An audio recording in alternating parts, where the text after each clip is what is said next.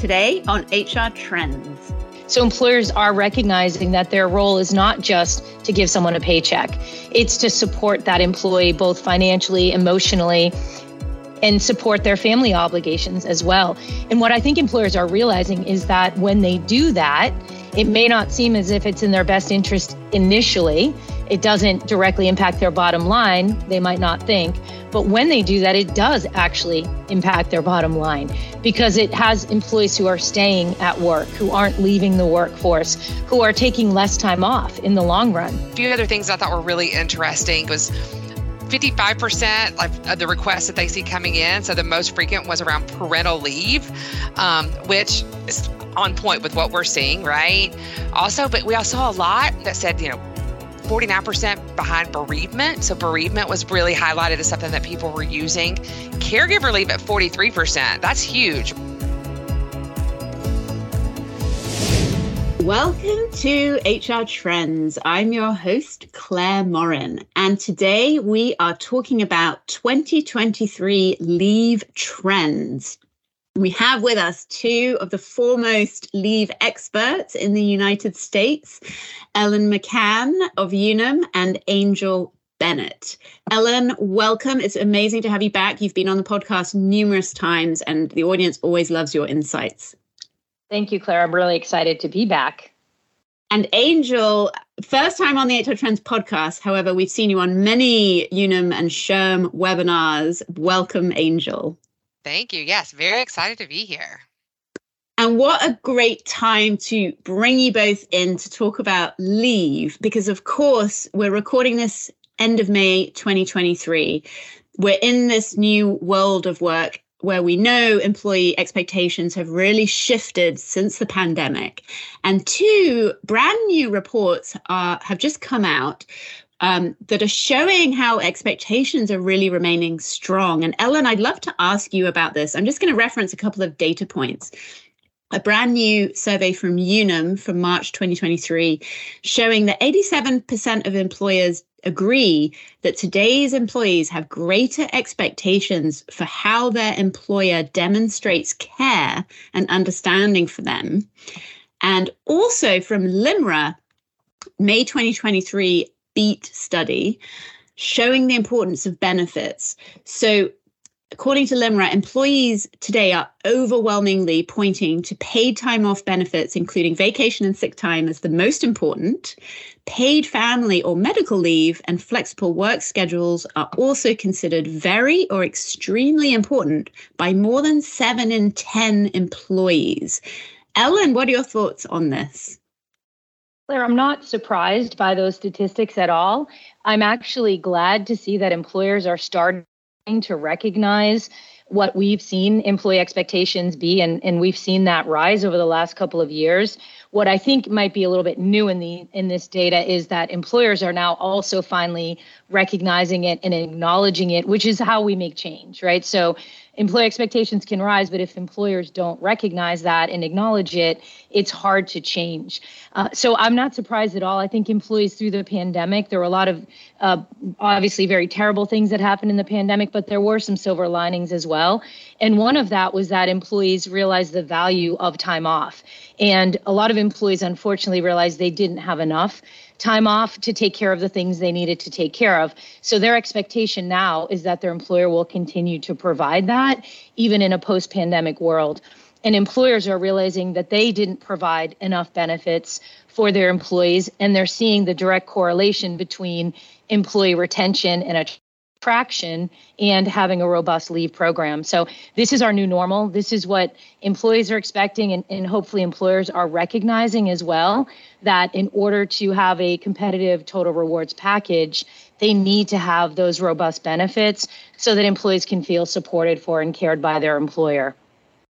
Angel, what are your thoughts? Also, somebody who's, leading the paid leave, function for so many employers here at Unum as a benefits provider.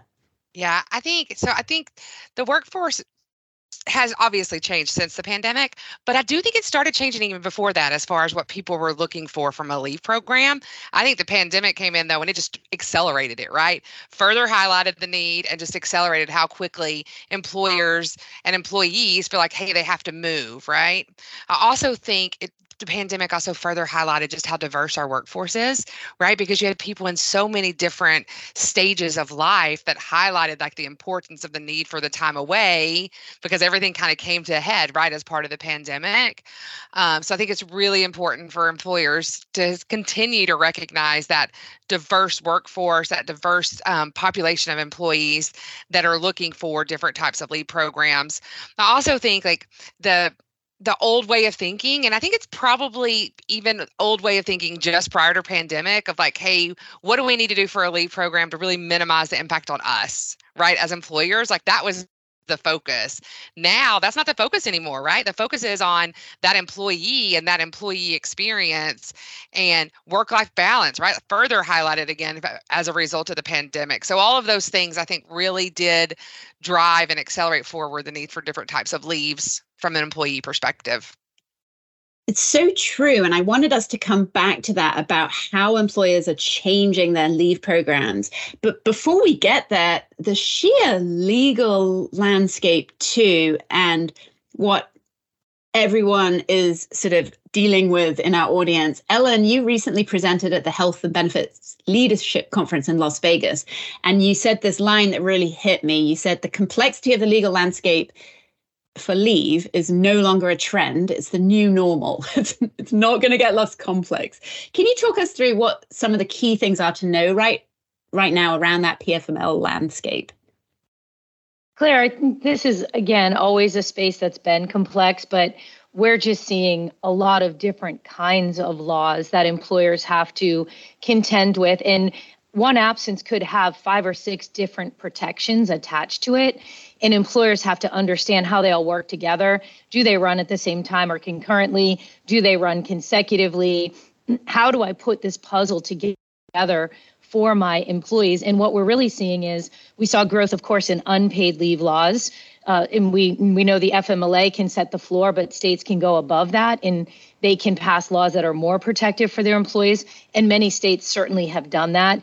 And they're continuing to do that. I think we added 23 new unpaid leave laws to our service last year, just as an example. But where we're really seeing a lot of energy being focused is in the paid leave space. So we know 11 states in the District of Columbia now have passed a paid family and medical leave program. A few of those aren't yet in force, but they've already been passed. We know at least 5 states are looking seriously at passing one this year. And we've seen a different variety of states come to the forefront with other types of models that we hadn't seen before. So New Hampshire and Vermont are great examples of those aren't mandatory programs, they're voluntary programs. And so we're seeing all of these different ways of attacking the same problem. And the problem is that a huge percentage of American employees don't have enough paid leave.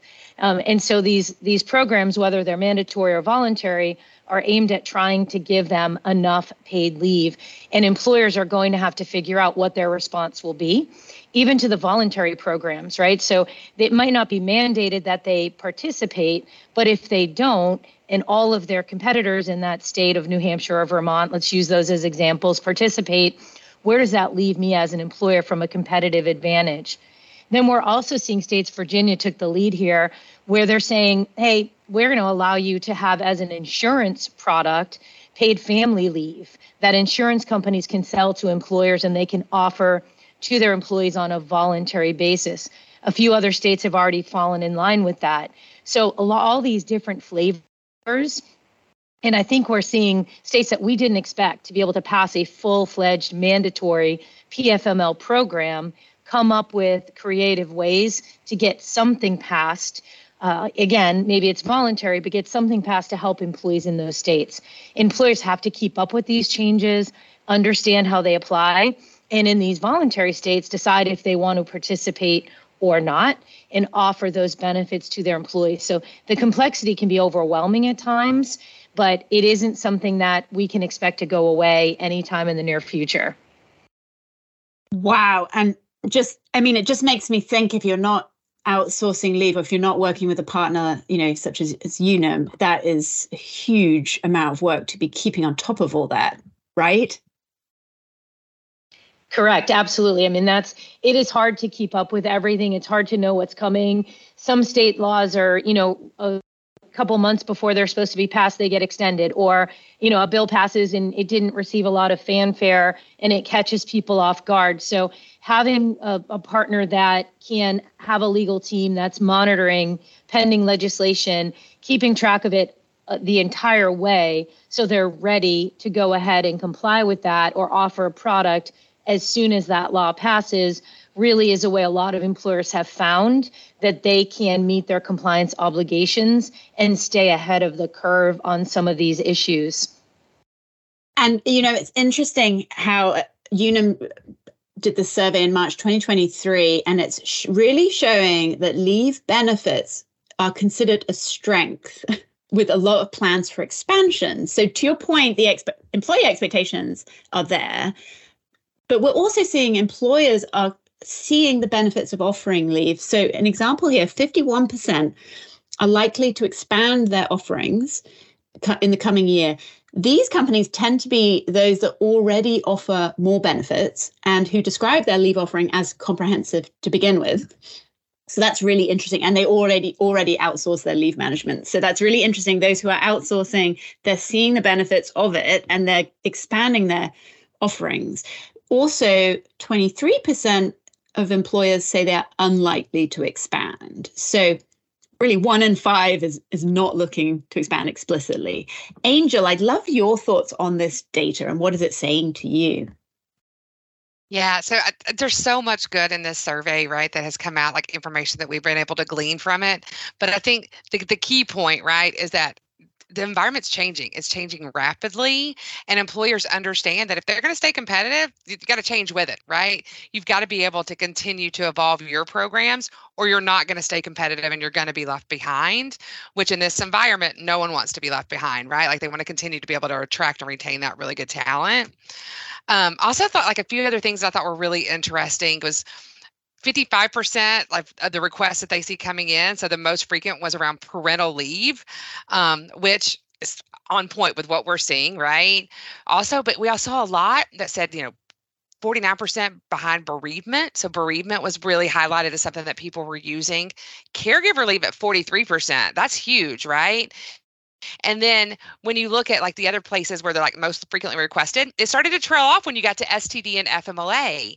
So they're really highlighting these other leaves programs that are outside of just what we consider to be traditional type leave programs, right? Like when you just think, oh, FMLA, STD, their own medical, now they're really highlighting these very specific types of leave programs that people are wanting and they're utilizing, right?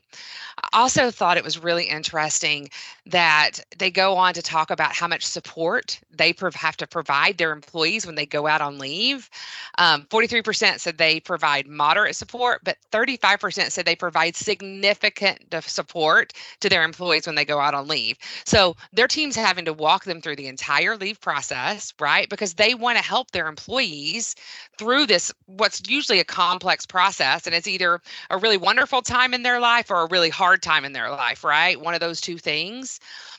I think it just further shows how much time it takes from an HR department to not just help their employees with their leave requests, but also back to they're adding all of these programs and they're looking into what everybody else is doing, right? Like that's a lot of time on your HR departments, right? So they're having to spend a lot of their time really focused on leave and not just how does somebody apply for leave, but also like, how do I continue to think about what I need to do next, right? Like what programs I need to do next.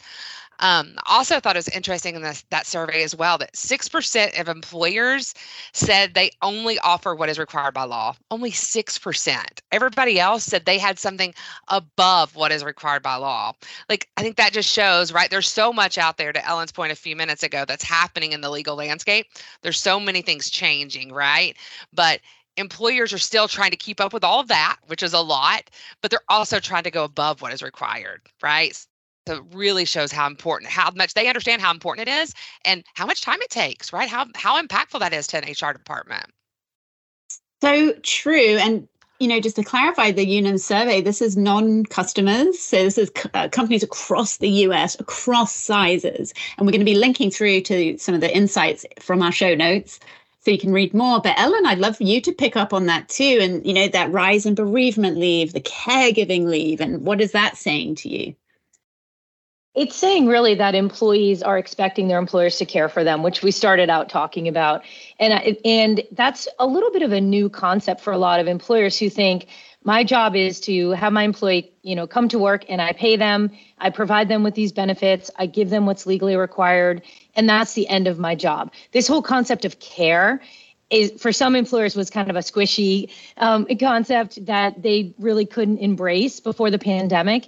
And now they're saying, nope, my employees expect more from me. They expect me to take care of them financially, emotionally. Employees are having a lot more mental health claims. We all know that. That's just on the rise, and employees are more comfortable asking for help and support there. So employers are recognizing that their role is not just to give someone a paycheck. It's to support that employee both financially, emotionally, and support their family obligations as well. And what I think employers are realizing is that when they do that, it may not seem as if it's in their best interest initially. It doesn't directly impact their bottom line, they might not think. But when they do that, it does actually impact their bottom line, because it has employees who are staying at work, who aren't leaving the workforce, who are taking less time off in the long run because they got the time they needed it when they needed it. So that condition didn't turn into something much more chronic or catastrophic. So helping care for their employees right when the need is there is a way that does help their bottom line. And employers are starting, I think, to connect those dots and realize that caring for my employees is also a way I can care for our longevity as a corporation and our success as a corporation. And so the two are really, I think, coming together very nicely for employers. And it's nice to see that evolution because a little bit of leave today may prevent someone from either going out for months later or not coming back at all later. And so that's one way employers are starting to look at this. It's so true. And particularly in this labor market that is continuing to be very tight, isn't it? And how I think recent data, 1.7 jobs for every one human in the United States, right? And that the sheer loyalty you'll gain if you are allowing employee to be there for their family or for themselves at a time of need, like you say. I'd love for us to finish with one key message that we can leave with our audience, and I'm including that pun there. Angel, if you were going to give our audience one key message as they continue to kind of be looking at their leave programs, what would it be? Yeah. So anytime I have a chance to say this, I say it, and Ellen's probably tired of hearing it, but think beyond paid parental leave, right? Like that is not a one size fits all type policy, right? It is very much for a certain population at a certain time in their life, right? Think about having something that's more inclusive to people at different stages of their life. Now, I'm not saying don't do paid parental leaves, because that's important. It's kind of table stakes now, right? Like most employers have some type of paid parental leave program, but think beyond that. Think about like, what can I do that's really going to impact, a much wider population in my workforce? And Ellen and I have seen a lot of unique policies come through. I feel like we're getting more and more, and we get all excited and, have to call each other. Look at this policy I just saw. I've heard of this program before, right? So employers are getting really, they're coming up with some really unique types of policies to give their employees to make it more inclusive. So I would just encourage everybody to do that. Ellen, what about you? I think piggybacking off what Angel said, I agree 100% with everything she said. And it's really what types of benefits you're offering is so important. But I think employers, you shouldn't stop there. Look at how you're applying those policies in your workforce to make sure that they are inclusive and equitable in their application. So one of the things I always advise to employers is look at how you're defining when the employee can take leave, whether it's bereavement or whether it's caregiver. Are you telling them who their family members are or what relationships are important enough that they can take leave when that person passes away or needs care? It is very simple to say, wait a minute, I need to look at this and look, maybe I only provide bereavement leave if someone's child, parent, or spouse passes away. What about the rest of my employees who might have chosen families? or they have different types of relationships where their roommate might be as close to them as their brother or sister. And we're seeing those relationships more and more in our employee populations. It doesn't take a lot to widen your policy to let the employee decide who's important enough to them to take that leave. And that's something that your employees will appreciate, and they will feel valued, and they'll feel as if that employer really is looking at this through an equitable and an inclusive lens. And that's something I think a lot of employers are looking now, to Angel's point, what more can I offer as far as a benefit? And that's great. We want to be doing that. But don't stop there. Look and see, how are my benefits applying to my entire population, not just to one or two segments of it. Amazing. Ellen and Angel, thank you so much. And for the audience, they both spoke on a recent SHRM webinar that was phenomenal. It was enormous. I mean, it was thousands of people. And we have a link to that in our show description. So thank you both so much for coming on the show and just sharing these insights. Thank you, Claire. I really enjoyed it. Yes, always. Thank you.